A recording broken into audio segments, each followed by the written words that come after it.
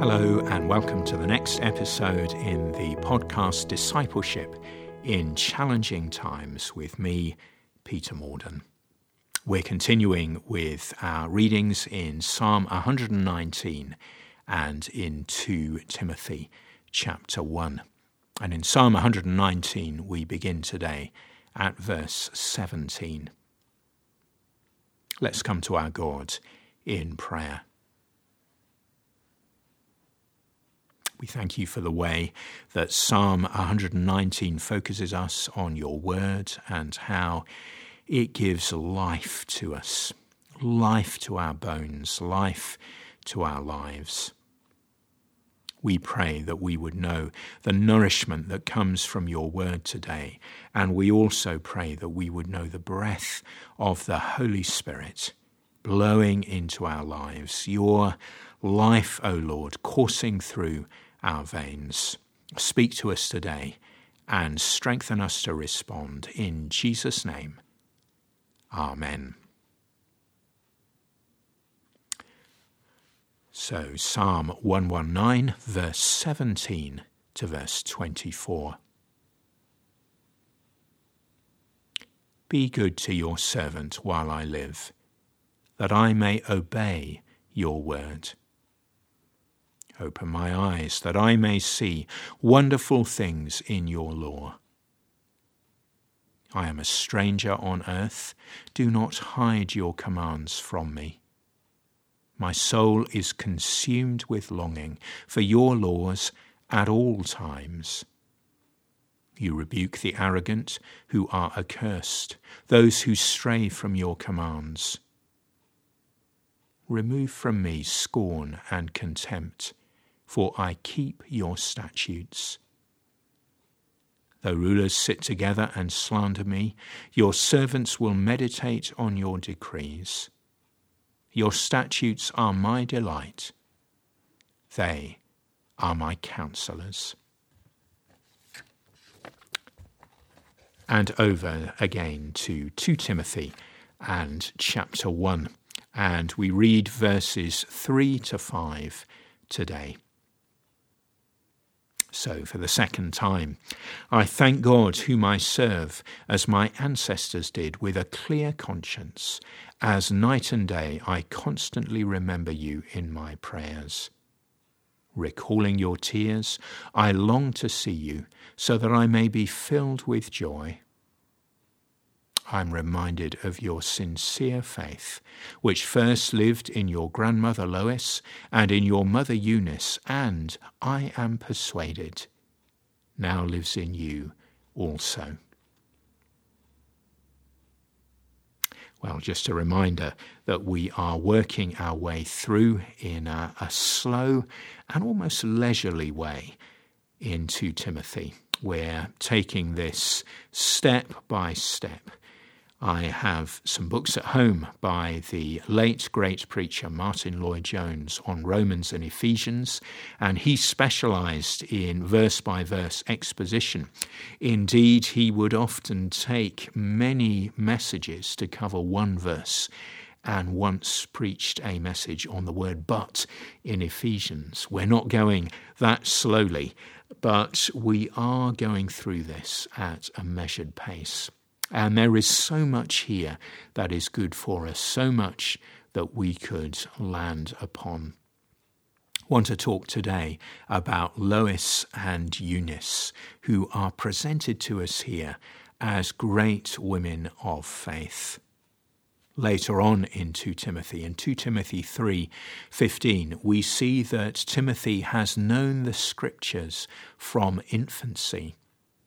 And putting these things together, we can see Lois and Eunice, these great women of faith, teaching Timothy the scriptures. I want to encourage you, if you have opportunity, to teach the scriptures in your family. Perhaps you're a mother, perhaps you are a father, perhaps you have young children. I urge you not to neglect a family prayer time. I know from experience how difficult this is. I know the chaos that could be family prayers in our household. And I know that there are times when we didn't do this very well and it really fell out of use.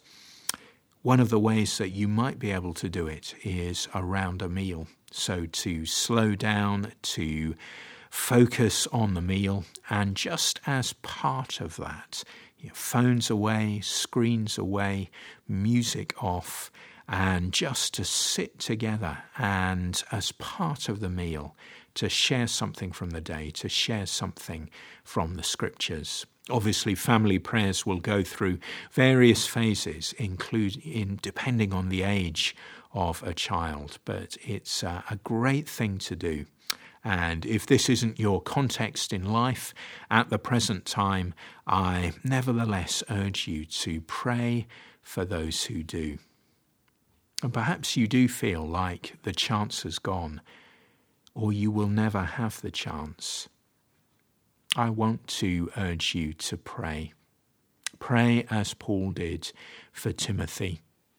We've seen that Paul prays for Timothy as his dear son. We don't believe that Paul had any natural children, but he had many, many spiritual children. Marriage is a privilege and a challenge, and singleness is a privilege and a challenge. If you are single, either by choice or just because that's the way it's turned out, I want to encourage you to pray for those who may be spiritual children, whether they're those that you've led to faith or those who you might adopt as spiritual children. Give yourself in prayer. Be ready to study the scriptures one-to-one. Paul has a mentoring relationship with Timothy. He takes him under his wing and he pours his life into him.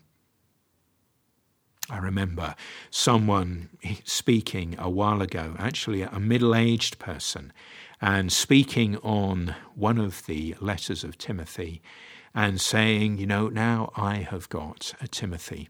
I've identified a young person, a young man, because it's always best if this is same gender. I have identified a young man, and I am just looking to invest in him, to pour my life into him, to pray for him, to study the scriptures with him, to wrestle with him about his direction in life. May we share with others in the family. May we encourage one another. May we give ourselves to the special people that God has provided us with. Jesus, in his own life, had a focus on the 3 and the 12 and the 72. We think about the pattern of his life and we see that he had 3 disciples who he especially invested in, Peter and James and John. We see also, of course, that he had the 12, the intimate group of disciples. And there's the 72 that he sent out in mission. We might like to think about who are our 3. Who are the people that we are especially investing in prayer and in time? May God give us such people, and may God help us to be faithful, even as Lois and Eunice are faithful here in 2 Timothy chapter 1. We come to our good and our gracious God in prayer. Lord, we ask that you would help us by the power of the Holy Spirit to pray for others, to study God's word with others, and to really mentor 1 or 2 or 3 people who come into our lives.